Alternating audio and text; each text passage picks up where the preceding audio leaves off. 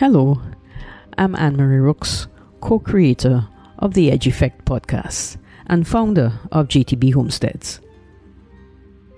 The Edge Effect describes a phenomenon that appears in nature where two different ecosystems meet.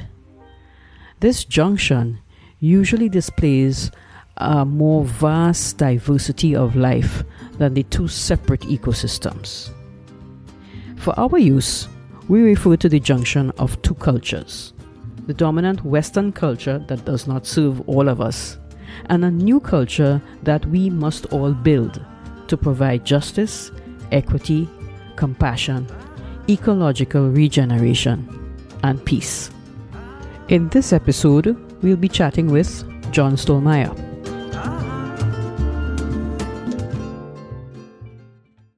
That's right. I was listening in on a panel discussion about sustainability around food. And of course, it was brought up about the food import bill. And a chef who is also an entrepreneur in the group made she expressed it this way. She said, "We eat as if we are getting ready for winter." With the bread and the rice and all the grains and all the carbohydrates that we eat that aren't from here for the most part, some of them. Right. I thought it was rather interesting way to state it. We eat as if we are getting ready for winter. So not useful. Yeah. No, not at all. So getting children into nature, unstructured play in nature, connecting with people from the bioregion who know the plants. Yes. Getting plants from within the bioregion as well. So these are starts that we can make to do something about, well, certainly the most immediate situation, meaning food. Yeah. Food and available food. Children and I suppose childcare and family, those are things that will eventually have to be looked at from the point of view of making that change from Western culture's view of how families interact to something that is more in keeping with keeping families together, which I suppose is something that you were thinking of when you're looking at children being encouraged to play in nature. You didn't just come up with that just out of wanting something to say. You must have made some observation about children and family life that would cause you to say this. Okay, so I follow John Young, that's Jon, and his Wilderness Awareness Program. So it is he who has spent his whole life. He got introduced to nature connection as a young teenager, studying animist cultures and how they relate to the land. So it is that background that I'm coming from. That there's another guy, Richard Louv.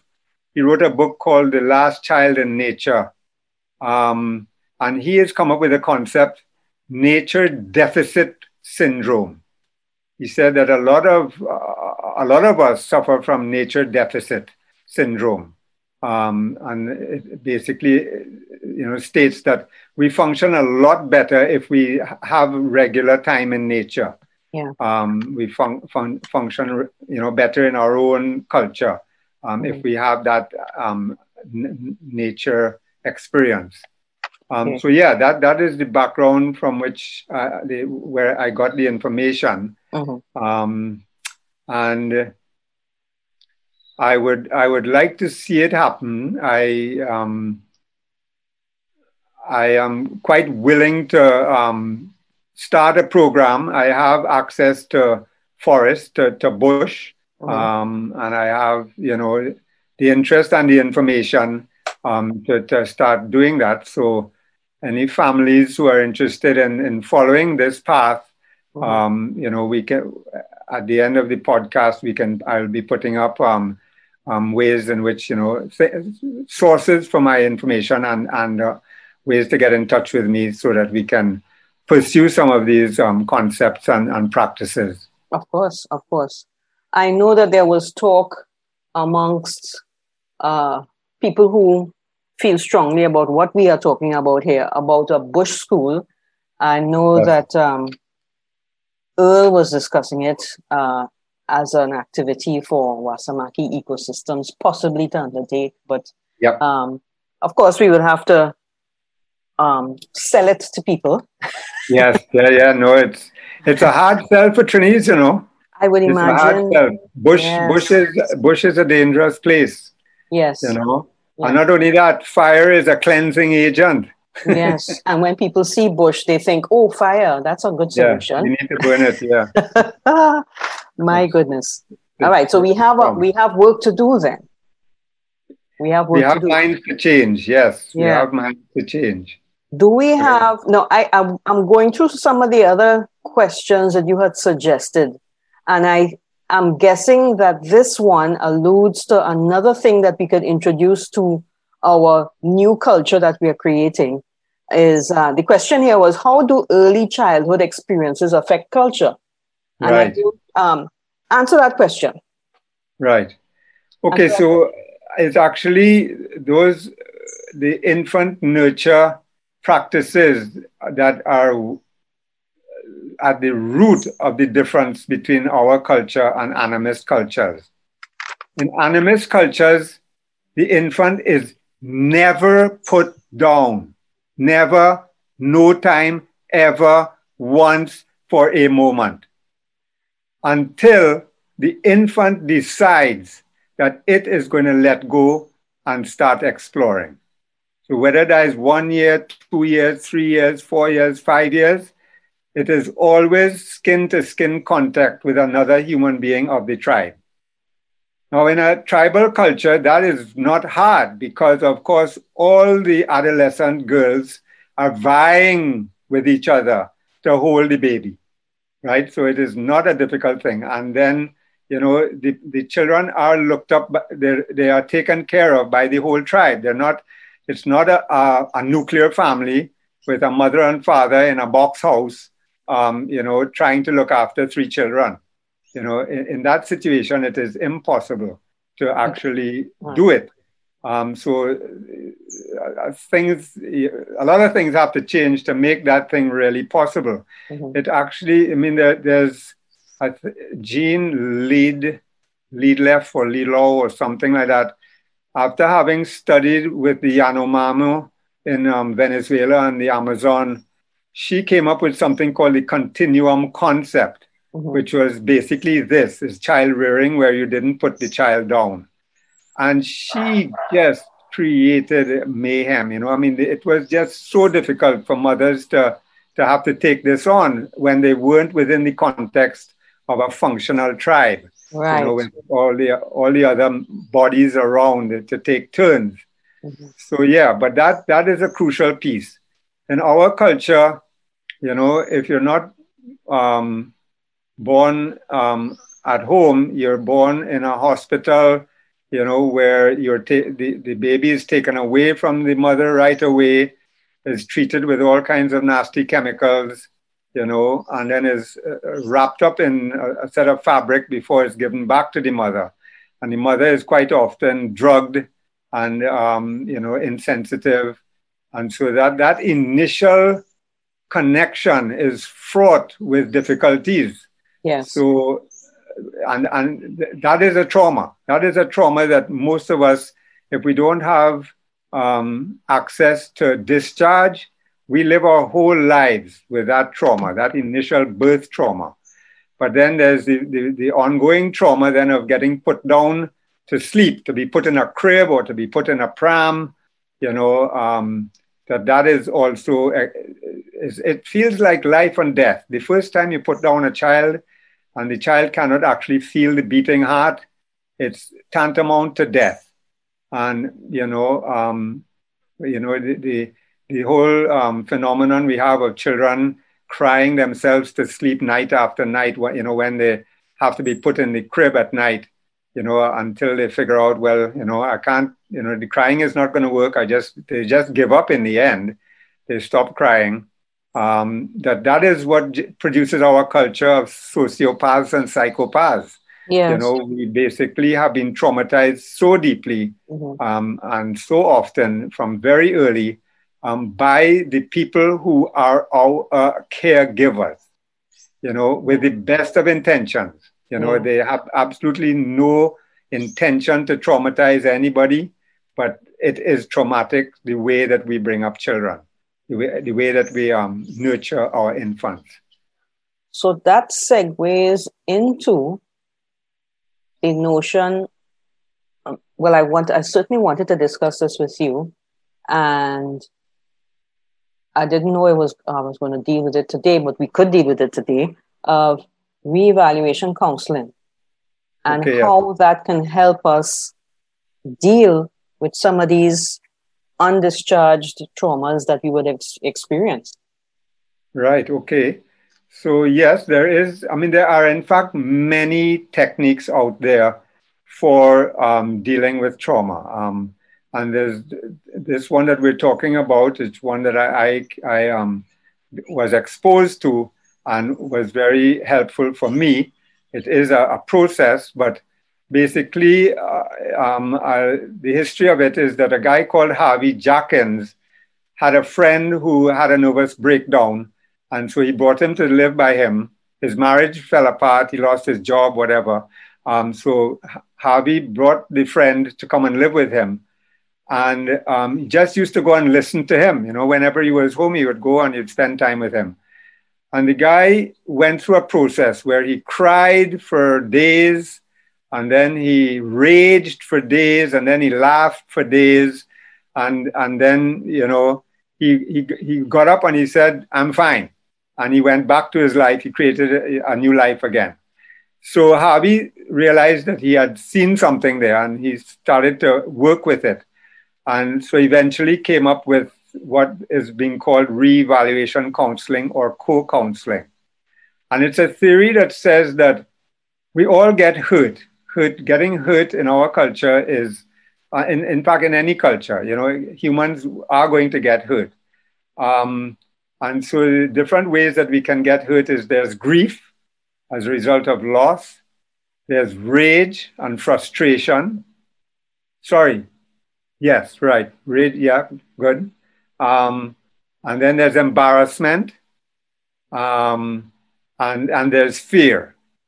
So these are the basics. And that we all experience these things as we're growing up. But what our culture has lost is the knowledge that crying is the discharge for grief. If we are allowed to cry as much as we need to cry and cry and cry and cry and cry and cry until we don't need to cry anymore, that is how you discharge grief. If you don't complete the crying, you're going to still hold on to some of that grief. And that sometime in the future, that grief is going to be triggered. Something is going to happen that's going to remind you of that grief, and you're going to start crying again. It means that you haven't cried out all your grief yet. Mm-hmm. And the same is true for rage and embarrassment and fear. For rage, you have a temper tantrum. You shout, you hit something, you stamp your feet, you have a temper tantrum. And that discharges rage and frustration.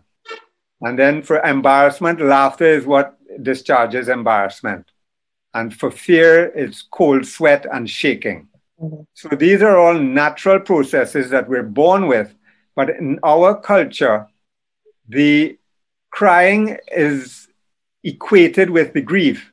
We think if we can stop the crying, we will have stopped the hurt. And we've got it completely backwards. So what we do in reevaluation counseling, we take a fundamentals course, which is about a 12-week program, where we learn the theory and the practices of reevaluation counseling. And then we become members of a community of people who have had taken this course, so that we now have access to all these people to have sessions.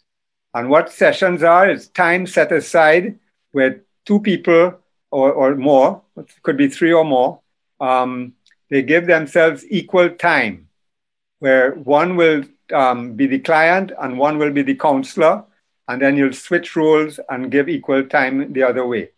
So each time you have a session, the counselor listens to the client and maintains eye contact and maintains physical contact and just holds out for them that they are completely good, they're completely powerful, they're completely zestful, loving, lovable, cooperative, intelligent, all these things. That this is their natural human nature, and that whatever feelings they're having are just feelings and they need to be discharged.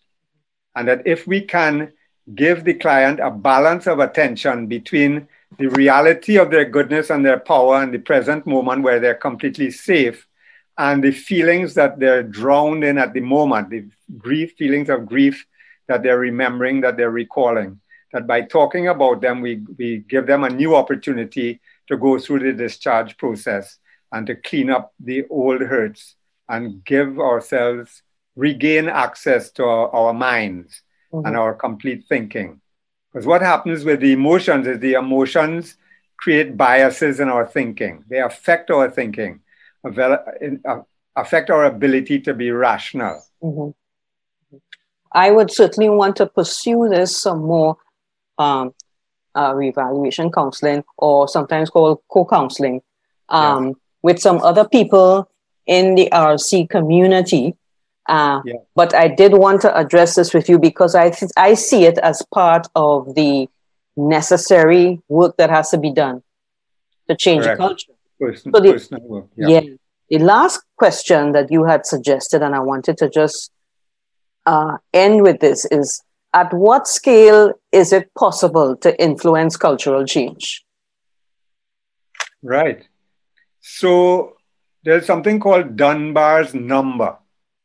Dunbar was a primatologist. He studied primates, that is the monkeys and the apes and the chimpanzees and humans. And he came up with this number 150 based on our brain size. So the size of a human brain means that we can keep 150 people in our mind. We can recognize their faces, we can know who they are, we can have intimate knowledge of about 150 people. When it gets beyond that, it's hard to keep it in our mind. So this is the scale. This is a kind of optimum scale. What you would have found in the period of tribal cultures is that as the tribe grew in size, that when it reached around 150, it would divide. A group would splinter off and go and start a new colony, a new group, a new whatever. So that is kind of an ideal number. We can, it can be less, it can be more, but that's a kind of ideal number. I see. But the idea is that given the situation we're in right now, where some of us live in cities and some of us live in suburbs and some of us live in rural situations, the key is to find your tribe, your land-based tribe. So the tribe is the immediate neighbors, whether it's a city or a suburb or in a rural village, your immediate neighbors. Connect with them, share this information, find out who is ready to listen, is interested, would like to pursue the goal of self-sufficiency for our neighborhood. We want to be able to grow all our own food in all our backyards combined. That is including fruit trees and, corn, beans, and squash, and, all the other various things that we can grow in the tropics. have all the food that can be grown in our neighborhood, start to figure out how to generate our own electricity, whether we have strong winds or we have lots of solar aspect, whatever, or if we're lucky enough to have a constantly flowing stream nearby where we could have micro hydroelectric. So to generate enough electricity to keep the computers running at least. What else is a part of that? So it's basically getting to know your ecosystem. Yes. The word ecosystem means home system. The word eco is actually the Greek word for home. So we want to create land-based, in other words, ecosystem-based communities. Communities that are fully cognizant of all the other species that they share their ecosystem with, and how they relate to each other, and how they feed each other. And, we want to start to bring back biodiversity, bring back the foods for the butterflies, for the caterpillars, so that we have, a biologically rich environment, so that we have lots of things to harvest at all times of the year. That's the goal. You have been listening to The Edge Effect, produced by JTB Homesteads and Global Villages Development Consultants. Editing services by John Francis of The Legion, and music by To Renaissance.